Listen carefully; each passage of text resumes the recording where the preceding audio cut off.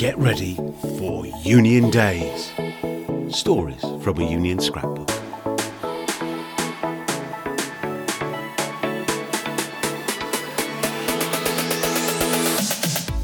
Growing up, kids wanted to be astronauts, footballers, scientists, shop owners.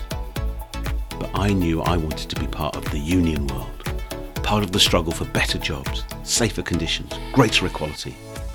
So, since the 80s, I've worked in and for unions all my working life. It's been a huge privilege and a great experience. Vets, cops, lawyers, medics, footballers' wives, all get to tell their tales. Now it's the turn of a union rep to open the scrapbook of stories. Oh, the people, places, scraps, scrapes, tall tales and low blows. It's the stuff of life, and I can't wait to share these stories with you. Who knows? You might see yourself in some of them. In fact, you probably will.